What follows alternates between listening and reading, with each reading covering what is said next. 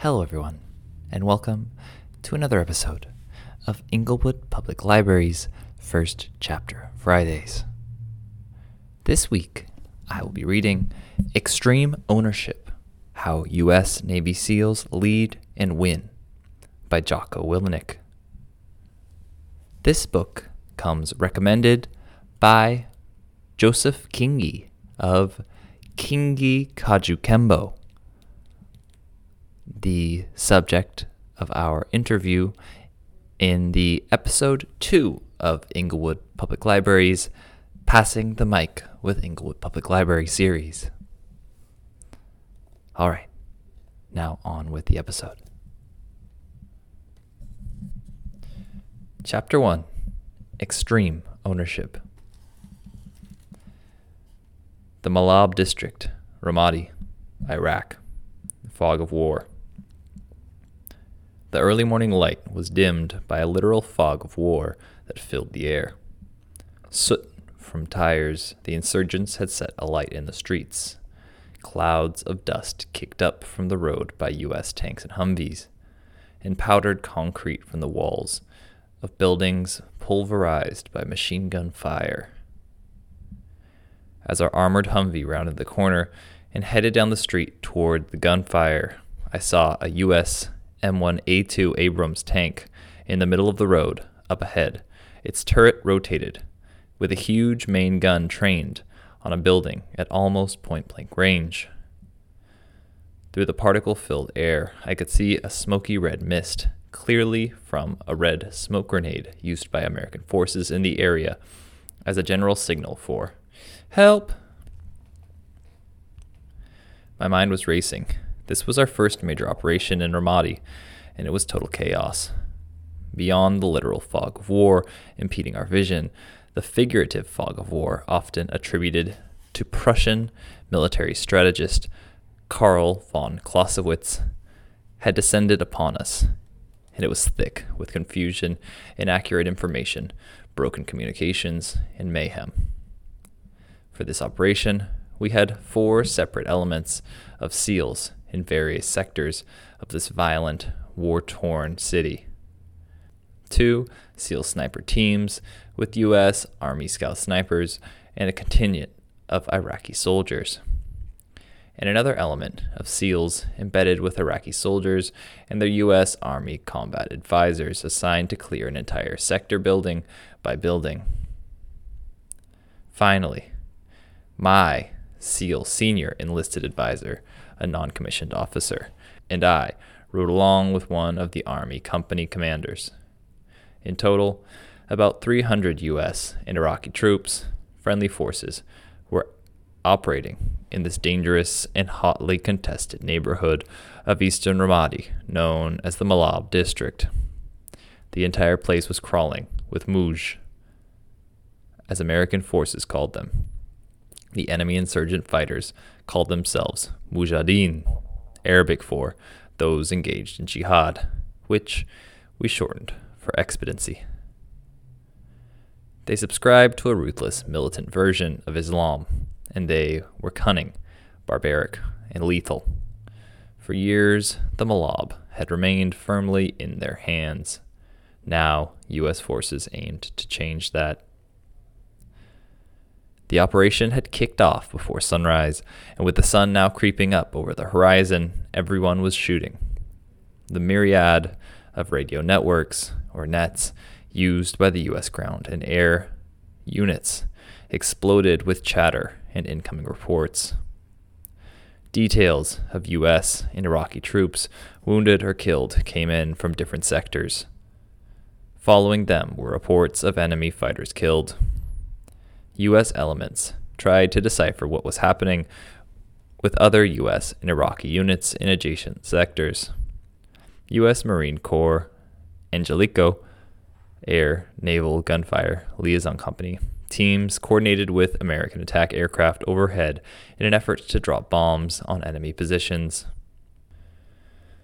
Only a few hours into the operation, both of my SEAL sniper elements had been attacked and were now embroiled in serious gunfights.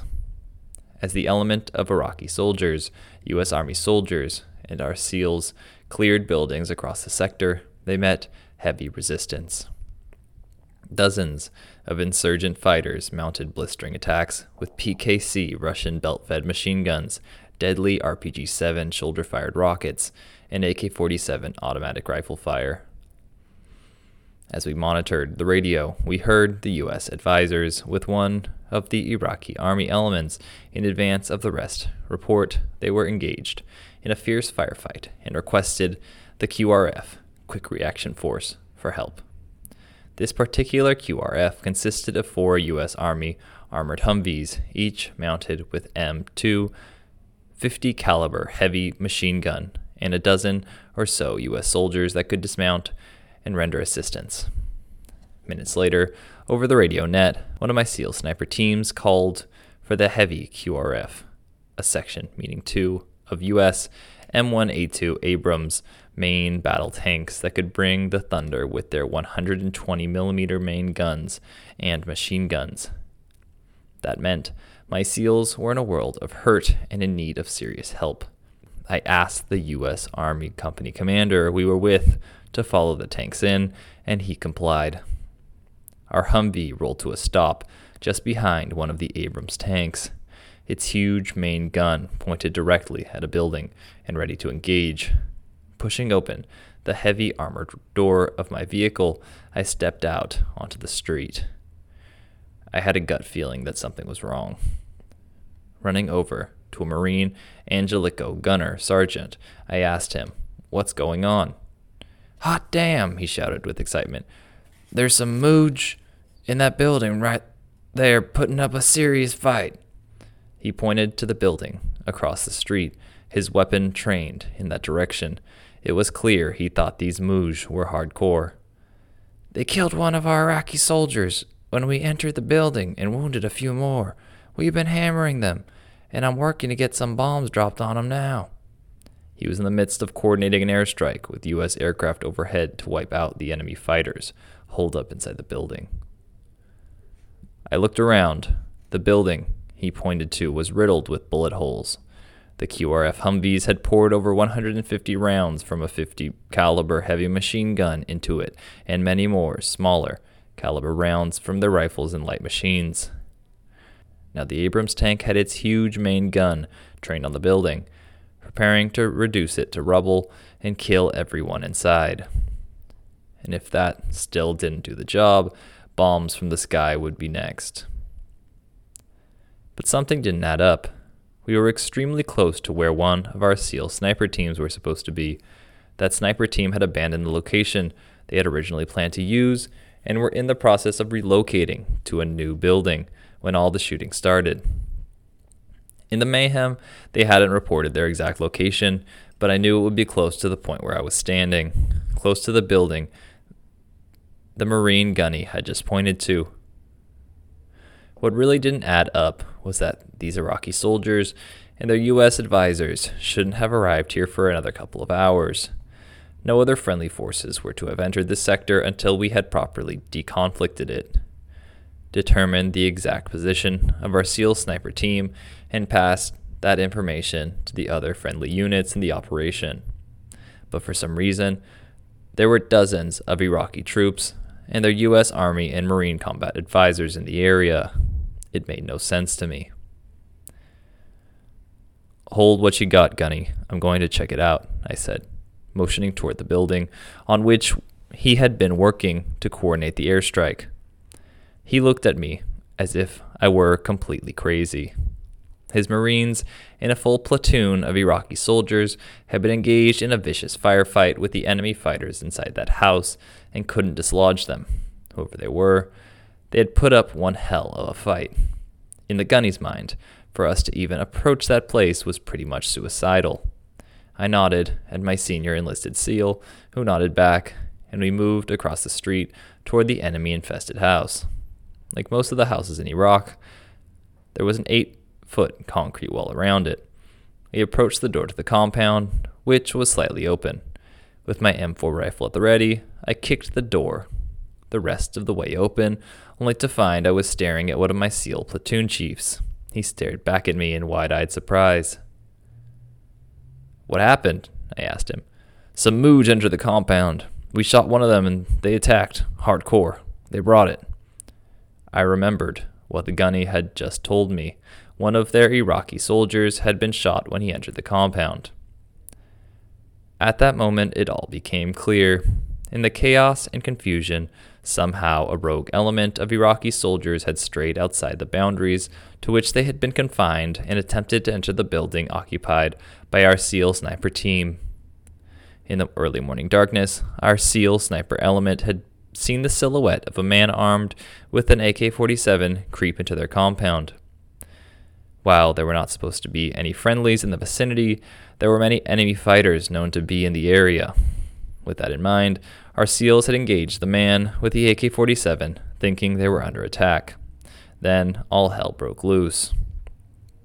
When gunfire erupted from the house, the Iraqi soldiers outside the compound returned fire and pulled back behind the cover of the concrete walls across the street and in the surrounding buildings. They called in reinforcements, and U.S. Marines and Army troops responded with a vicious barrage of gunfire into the house they assumed was occupied by enemy fighters. Meanwhile, inside the house, our SEALs were pinned down and unable to clearly identify that it was friendlies shooting at them. All they could do was return fire as best they could and keep up the fight to prevent being overrun by what they thought were enemy fighters. The U.S. Marine Angelico team had come very close to directing airstrikes on the house our SEALs were holed up in. When the .50 caliber machine gun opened up on their position, our SEAL sniper element inside the building, thinking they were under heavy enemy attack, called in the heavy QRF Abrams tanks for support. That's when I arrived on the scene. Inside the compound, the SEAL chief stared back at me, somewhat confused. He no doubt wondered how I had just walked through the hellacious enemy attack to reach his building. It was a blue-on-blue, I said to him. Blue-on-blue, friendly fire, fratricide. The worst thing that could happen. To be killed or wounded by the enemy in battle was bad enough, but to be accidentally killed or wounded by friendly fire because someone had screwed up was the most horrible fate. It was a reality. I had heard the story of X-Ray Platoon from SEAL Team 1 in Vietnam. The squad split up on a night patrol in the jungle, lost their bearings, and when they bumped into each other again in the darkness, they mistook each other for enemy and opened up with gunfire. A ferocious firefight ensued, leaving one of their own dead and several wounded. That was the last X-Ray Platoon in the SEAL teams. Henceforth, the name was banished. It was a curse and a lesson. Friendly fire was completely unacceptable in the SEAL teams, and now it had just happened to us, to my SEAL task unit. What? The SEAL chief asked with utter disbelief. It was blue on blue, I said again, calmly as a matter of fact. There was no time to debate or discuss. There were real bad guys out there, and even as we spoke, sporadic gunfire could be heard all around as other elements engaged insurgents in the vicinity. Now, what do you got? I asked, needing to know his status and that of his men. One SEAL fragged in the face, not too bad, but everyone is rattled. Let's get him out of here, replied the chief. An armored personnel carrier, APC, had arrived with a heavy QRF and was sitting out front. There's an APC out front. Get your boys loaded up, I told him. Roger, said the chief. The SEAL chief, one of the best tactical leaders I'd ever known, quickly got the rest of his SEALs and other troopers down to the front door. They looked more rattled than any human beings I had ever seen, having been on the receiving end of devastating .50 caliber machine gun rounds punching through the walls around them. They had stared death in the face and did not think they would survive. But they quickly got it together, boarded the APC, and left for the nearby U.S. forward operating base. Except the SEAL chief, tough as nails and ready for more, he stayed with me, unfazed by what had happened and ready for whatever came next. I made my way back to the Marine Angelico gunny. The building is clear, I told him. Roger that, sir, he replied, looking surprised as he quickly reported it on the radio. Where's the captain? I asked, wanting to find the U.S. Army Company commander. Upstairs, here, he replied, motioning toward the building we were in front of. I walked upstairs and found the company commander hunkered down on the roof of a building. "Everyone okay?" he asked. "It was blue on blue," I replied bluntly. "What?" he asked, stunned. "It was blue on blue," I repeated. "One Iraqi soldier, KIA. A few more wounded. One of my guys wounded, fragged in the face. Everyone else is okay, by a miracle." "Roger," he replied, stunned and disappointed at what had transpired. No doubt, as an outstanding leader himself, he felt somewhat responsible. But having operated in this chaotic urban battlefield for months alongside Iraqi soldiers, he knew how easily such a thing could happen. But still, we had work to do and had to drive on. The operation continued. We conducted 2 more back-to-back missions, cleared a large portion of the Malab district, and killed dozens of insurgents. The rest of the mission was a success. But that didn't matter. I felt sick. One of my men was wounded. An Iraqi soldier was dead, and others were wounded. We did it to ourselves, and it happened under my command. When we completed the last mission of the day, I went to the Battalion Tactical Operations Center, where I had my field computer set up to receive email from higher headquarters. I dreaded opening and answering the inevitable email inquiries about what had transpired. I wished I had died out on the battlefield. I felt that I deserved it. My email inbox was full. Word had rapidly spread that we had a blue on blue. I opened an email from my commanding officer that went straight to the point. It read, "Shut down conduct, no more operations. Investigating officer, command, master chief, and I are en route." In typical fashion for a Navy mishap, the CO had appointed an investigating officer to determine the facts of what happened and who was responsible. Another email from one of my old bosses stationed in another city in Iraq, but privy to what was happening in Ramadi, read simply, "Heard you had a blue on blue. What the hell?" All the good things I had done and the solid reputation I had worked hard to establish in my career as a SEAL were now meaningless.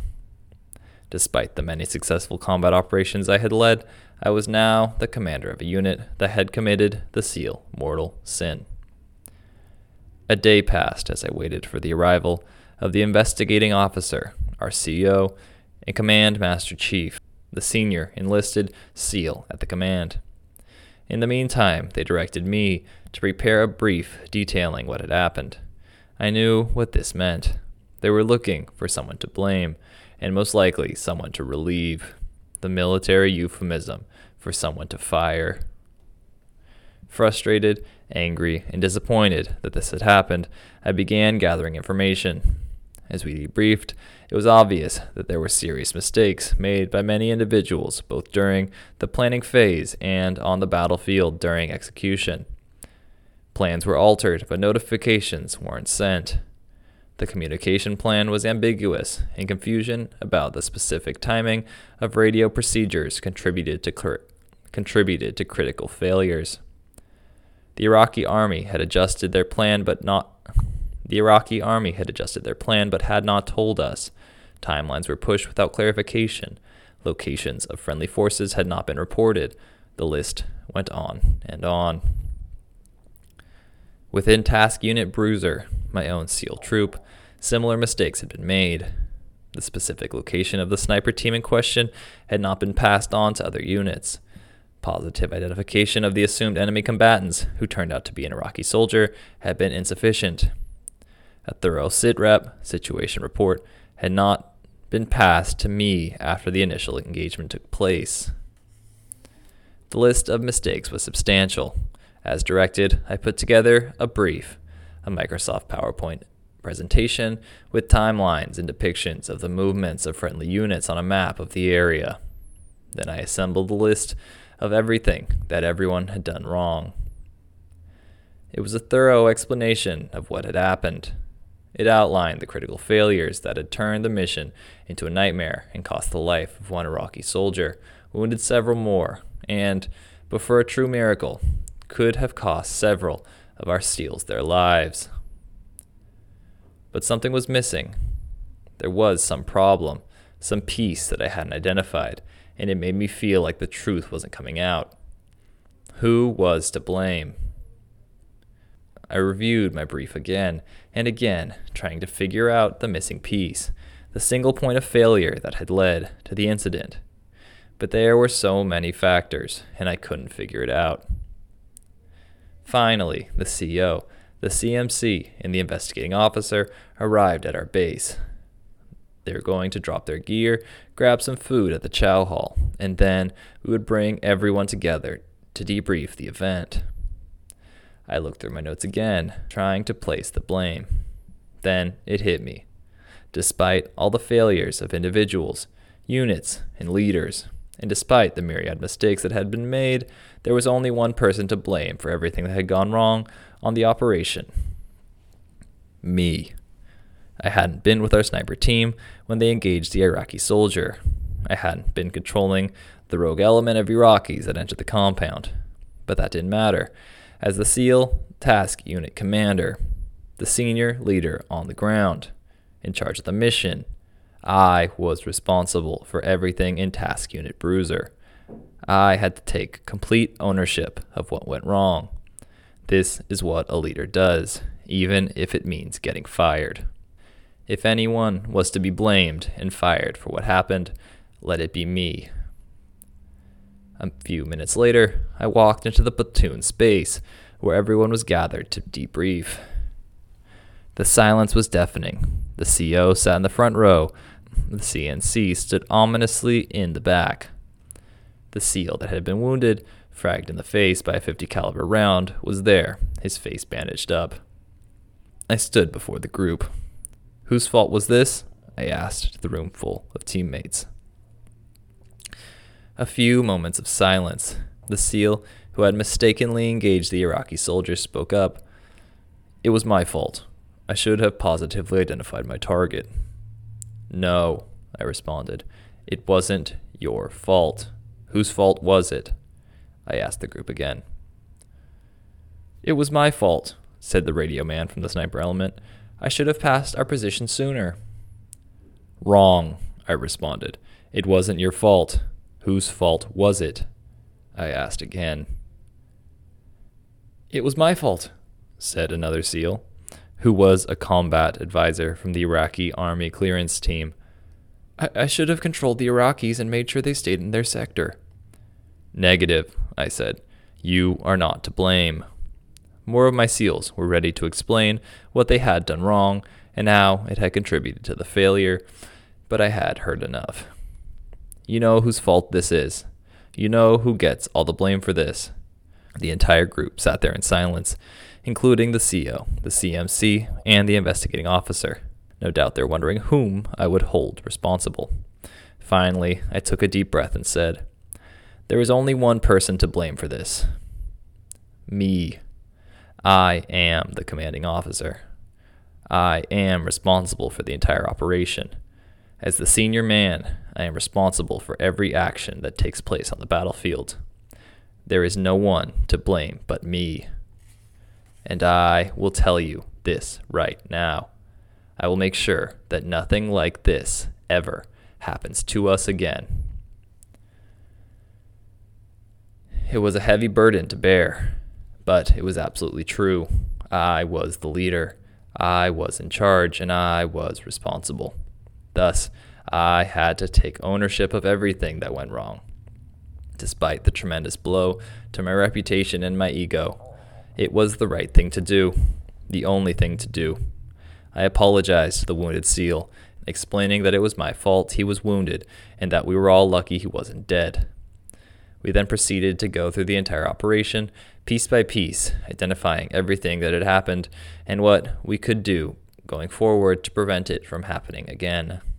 Looking back, it is clear that, despite what had happened, the full ownership I took of the situation actually increased the trust my commanding officer and Master Chief had in me. If I had tried to pass the blame on to others, I suspect I would have been fired, deservedly so. The SEALs in the troop, who did not expect me to take the blame, respected the fact that I had taken full responsibility for everything that had happened. They knew it was a dynamic situation caused by a multitude of factors, but I owned them all. The U.S. Army and U.S. Marine conventional commanders took the debrief points as lessons learned and moved on. Having fought in Ramadi for an extended period of time, they understood something we SEALs did not. Blue on blue was a risk that had to be mitigated as much as possible in an urban environment, but the risk could not be eliminated.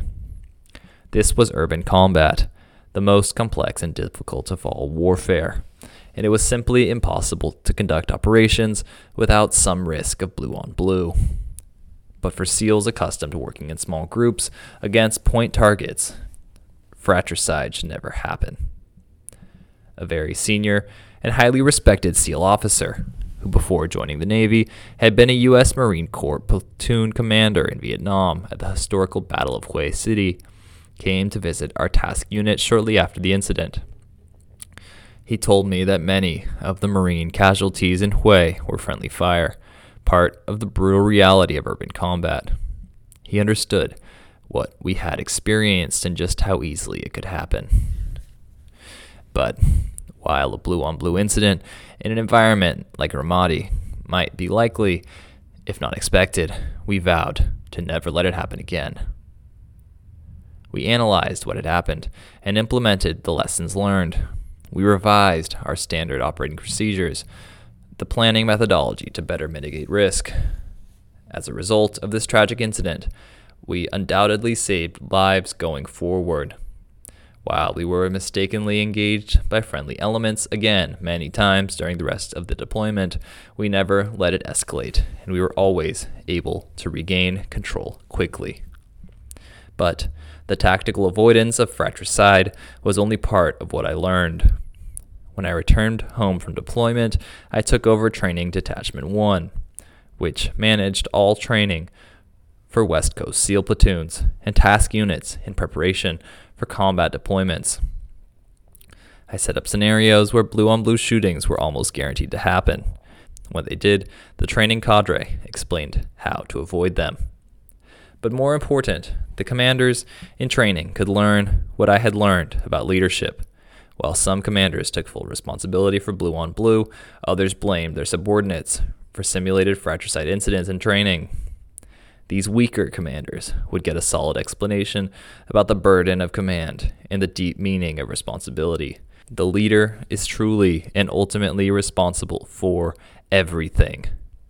That is extreme ownership, the fundamental core of what contributes an effective leader in the SEAL teams or in any other leadership endeavor.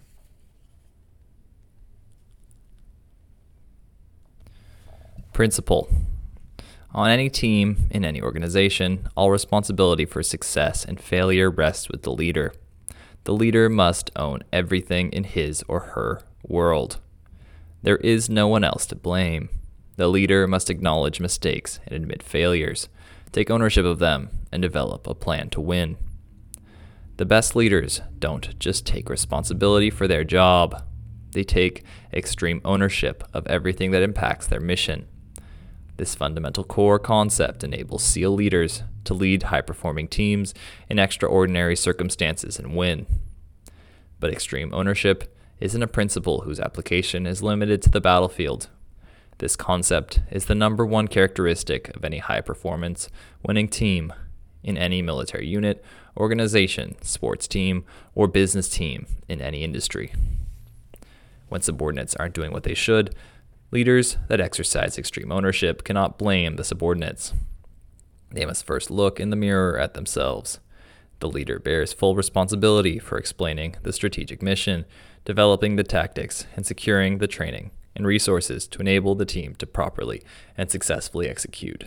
If an individual on the team is not performing at the level required for the team to succeed, the leader must train and mentor that underperformer. If the underperformer continually fails to meet the standards, then a leader who exercises extreme ownership must be loyal to the team and the mission above any individual. If underperformers cannot improve, the leader must make the tough call to terminate them and hire others who can get the job done. It is all on the leader. As individuals, we often attribute the success of others to luck or circumstances and make excuses for our own failures and the failures of our team. We blame our poor performance on bad luck, circumstances beyond our control, or poorly performing subordinates, anyone but ourselves. Total responsibility for failure is a difficult thing to accept, and taking ownership when things go wrong requires extraordinary humility and courage. But doing just that is an absolute necessity to learning, growing as a leader, and improving a team's performance.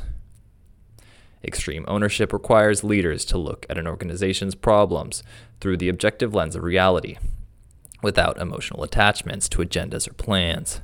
It mandates that a leader set ego aside, accept responsibility for failures, attack weaknesses, and consistently work to build a better and more effective team. Such a leader, however, does not take credit for his or her team's successes, but bestows that honor upon his subordinate leaders and team members. When a leader sets such an example and expects this from junior leaders within the team, the mindset develops into the team's culture at every level. With extreme ownership, junior leaders take charge of their smaller teams and their piece of the mission. Efficiency and effectiveness increase exponentially, and a high-performance, winning team is the result. Application to business. The vice president's plan looked good on paper. The board of directors had approved the plan the previous year and thought it could decrease production costs. But it wasn't working, and the board wanted to find out why. Who was at fault? Who was to blame? I was brought on by the company to help provide leadership guidance and executive coaching to the company's vice president of manufacturing. Although technically sound and experienced in his particular industry, the VP hadn't met the manufacturing goals set forth by the company's board of directors. His plan included the following: consolidate manufacturing plants to eliminate redundancy, increase worker productivity throughout an incentivized bonus program, and streamline the manufacturing process. The problem arose in the plan's execution. At each quarterly board meeting, the VP delivered a myriad of excuses as to why so little of his plan had been executed. After a year, the board wondered if he could effectively lead this change. With little progress to show, the VP's job was now at risk. I arrived on the scene 2 weeks before the next board meeting.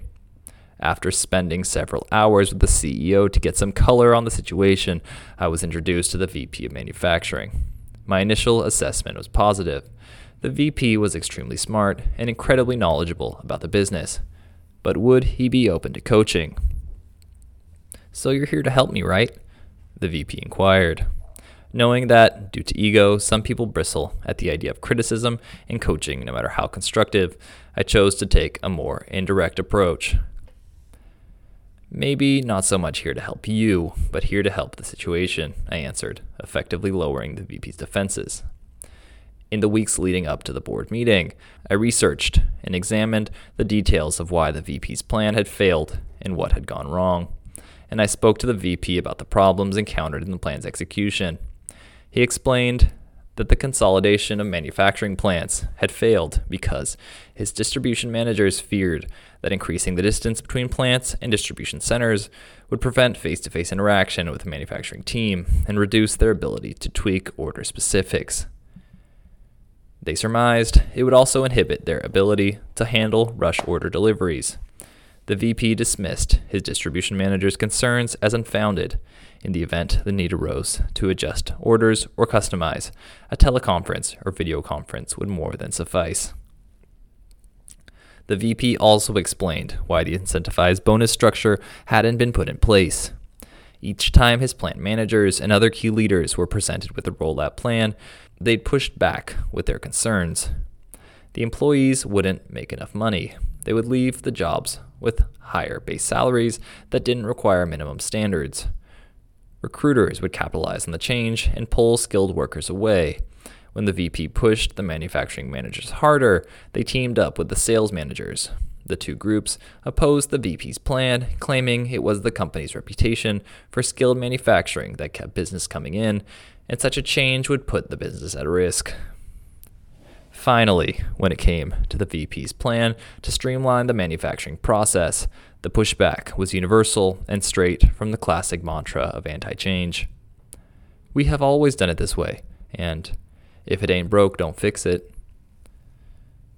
What does the board think of these reasons? I asked, as we discussed the upcoming annual board meeting. They listen, but I don't think they really understand them.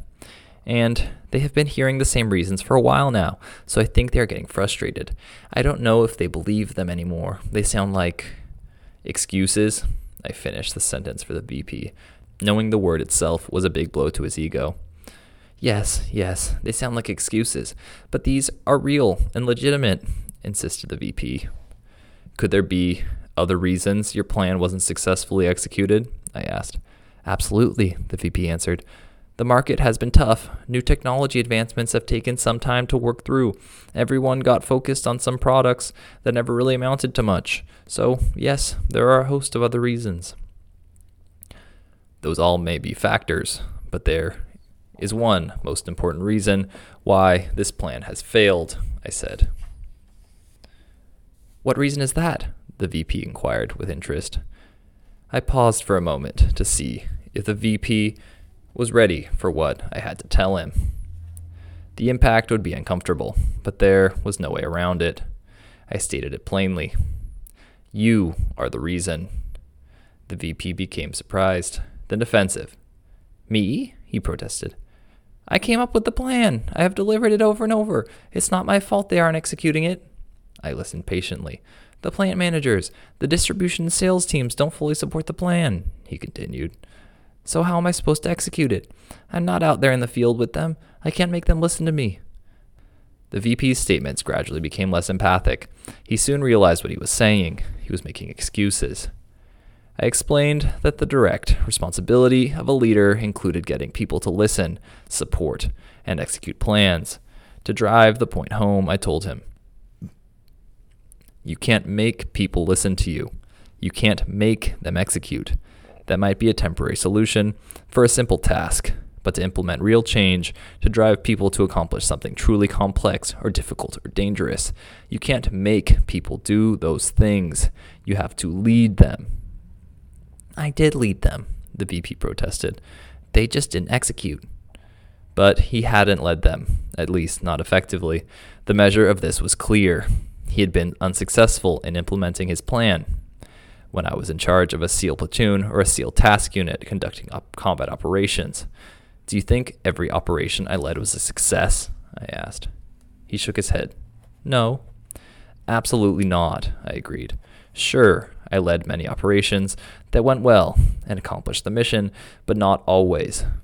I've been in charge of operations that went horribly wrong for a number of reasons. Bad intelligence, bad decisions by subordinate leadership, mistakes by shooters, coordinating units, not following the plan. The list goes on. Combat is dangerous, complex, dynamic situation, where all kinds of things can go sideways in a hurry, with life and death consequences. There's no way to control every decision, every person, every occurrence that happens out there.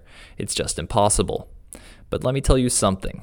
When things went wrong, you know who I blamed? I asked, pausing slightly for this to sink in. Me, I said. I blamed me. I continued. As the commander, everything that happened on the battlefield was my responsibility. Everything. If a supporting unit didn't do what we needed it to do, then I hadn't given clear instructions. If one of my machine gunners engaged targets outside his field of fire, then I had not ensured he understood where his field of fire was. If the enemy surprised us and hit us where we hadn't expected, then I hadn't thought through all the possibilities. No matter what, I could never blame other people when a mission went wrong. The VP contemplated this. After a thoughtful silence, he responded, I always thought I was a good leader. I've always been in leadership positions. That might be one of the issues. In your mind, you're doing everything right. So when things go wrong, instead of looking at yourself, you blame others. But no one is infallible. With extreme ownership, you must remove individual ego and personal agenda. It's about the mission. How can you best get your team to most effectively execute the plan in order to accomplish the mission? I continued. That is the question you have to ask yourself. That is what extreme ownership is all about. The VP nodded, beginning to grasp the concept and see its effectiveness. Do you think that every one of your employees is blatantly disobedient? I said. No, the VP said. If so, they would need to be fired. But that doesn't seem to be the situation here, I continued. Your people don't need to be fired. They need to be led. So what am I doing wrong as a leader? Asked the VP. How can I lead them? It all starts right here with you, I said. You must assume total ownership of the failure to implement your new plan. You are to blame. And that is exactly what you need to tell the board. Tell the board that? Are you serious? The VP asked, in disbelief. I don't mind taking a little blame, but this is not all my fault. Though, beginning to see the light, he still resisted the idea of taking total responsibility. In order to execute this plan, in order to truly become an effective leader, you have to realize and accept total responsibility, I said. You have to own it. The VP was not yet convinced. If one of your manufacturing managers came to you and said, "My team is failing," what would your response be? Would you blame their team? I asked. No, the VP admitted. I explained that as the officer in charge of training for the West Coast SEAL teams, we put SEAL units through highly demanding scenarios to get them ready for combat in Iraq and Afghanistan. When SEAL leaders were placed in worst-case scenario training situations, it was almost always the leaders' attitudes that determined whether their SEAL units would ultimately succeed or fail. We knew how hard the training missions were because we had designed them. In virtually every case, the SEAL troops and platoons that didn't perform well had leaders who blamed everyone and everything else, their troops, their subordinate leaders, or the scenario. They blamed the SEAL training instructor staff. They blamed inadequate equipment or the experience level of their men. They refused to accept responsibility. Poor performance and mission failure were the result. The best performing SEAL units had leaders who accepted responsibility for everything, every mistake, every failure or shortfall. Those leaders would own it. During the debrief after a training mission, those good SEAL leaders took ownership of failures, sought guidance on how to improve, and figured out a way to overcome challenges on the next iteration. The best leaders checked their egos, accepted blame, sought out constructive criticism, and took detailed notes for improvement. They exhibited extreme ownership, and as a result, their SEAL platoons and task units dominated. When a bad SEAL leader walked into a debrief and blamed everyone else, that attitude was picked up by subordinates and team members who then followed suit. They all blamed everyone else, and inevitably, the team was ineffective and unable to properly execute a plan. Continuing, I told the VP, in those situations, you ended up with a unit that never felt they were to blame for anything. All they did was make excuses and ultimately never made the adjustments necessary to fix problems. Now, compare that to the commander who came in and took the blame. He said, "My subordinate leaders made bad calls. I must not have explained the overall intent well enough." Or, "The assault force didn't execute the way I envisioned. I need to make sure they better understand my intent and rehearse more thoroughly." The good leaders took ownership of the mistakes and shortfalls. That's the key difference. And how do you think their SEAL platoons and task units reacted to this type of leadership? They must have respected that, the VP acknowledged. Exactly. They see extreme ownership in their leaders, and as a result, they emulate extreme ownership throughout the chain of command down to the most junior personnel. As a group, they try to figure out how to fix their problems instead of trying to figure out who or what to blame. For those on the outside looking in, like our training group, or the board in your case, the difference is obvious. And that is how I appear to the board right now, blaming everyone and everything else, the VP recognized. There is only one way to fix it, I told him. For the next several days, I helped the VP prepare for the board meeting. At times, he slid back into defensiveness, not wanting to accept blame. He felt, in many ways, that his knowledge exceeded that of many members of the board, and he was probably right. But that didn't change the fact that he was the leader of a team that was failing its mission. As we rehearsed the VP's portion of the board presentation, I was unconvinced that he truly accepted total responsibility for his team's failures. I told him that bluntly. "I'm saying exactly what you told me to say," the VP retorted. "The reason that this mission was unsuccessful was my failure as a leader to force execution." "That's the problem," I said. "You're saying it, but I'm not convinced you believe it. Look at your career. You've accomplished amazing things, but you certainly aren't perfect. None of us are perfect. We are still learning and growing. We all are. And this is a lesson for you. If you re-engage on this task, if you do a stern self-assessment of how you lead and what you can do better, the outcome will be different. But it starts here. It starts at the board meeting when you go in. Put your ego aside and take ownership for the company's failure here. The board members will be impressed with what they see and hear, because most people are unable to do this. They will respect your extreme ownership. Take personal responsibility for the failures. You will come out the other side stronger than ever before," I concluded.